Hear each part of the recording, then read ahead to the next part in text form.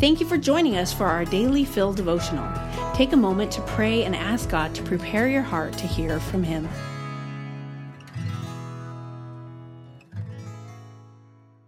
Hi everybody, it's Deb Hill, and I'm reading Jonathan Duncan's devotional titled, I Might Delete This. This week, Leviticus 2 covers God's instructions for the grain offerings.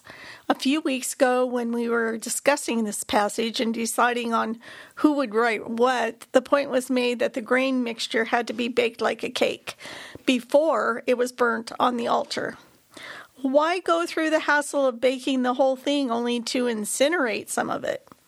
In many ways, the sacrifice includes the time and effort it takes to bake the bread.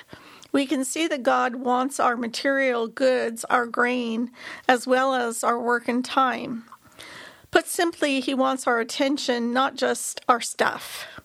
Coincidentally, in years past, when I felt completely overwhelmed by life, I would sit down and type a big letter to God. I put my confusion and my frustration in black and white, and somehow it flowed into worship and became this sweet, joyful prayer.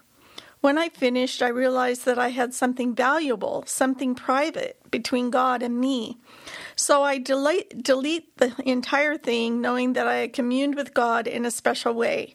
It's now secured in time past, safe from me or anyone else ruining it.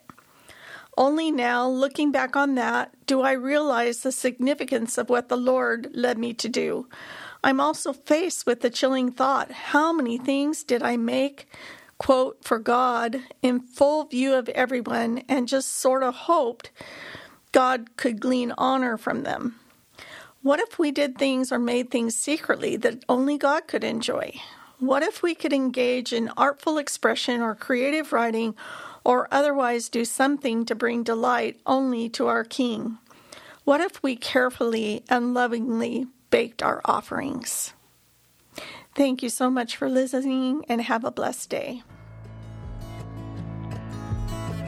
Daily Fill Devotionals is a ministry of Emmanuel Faith Community Church.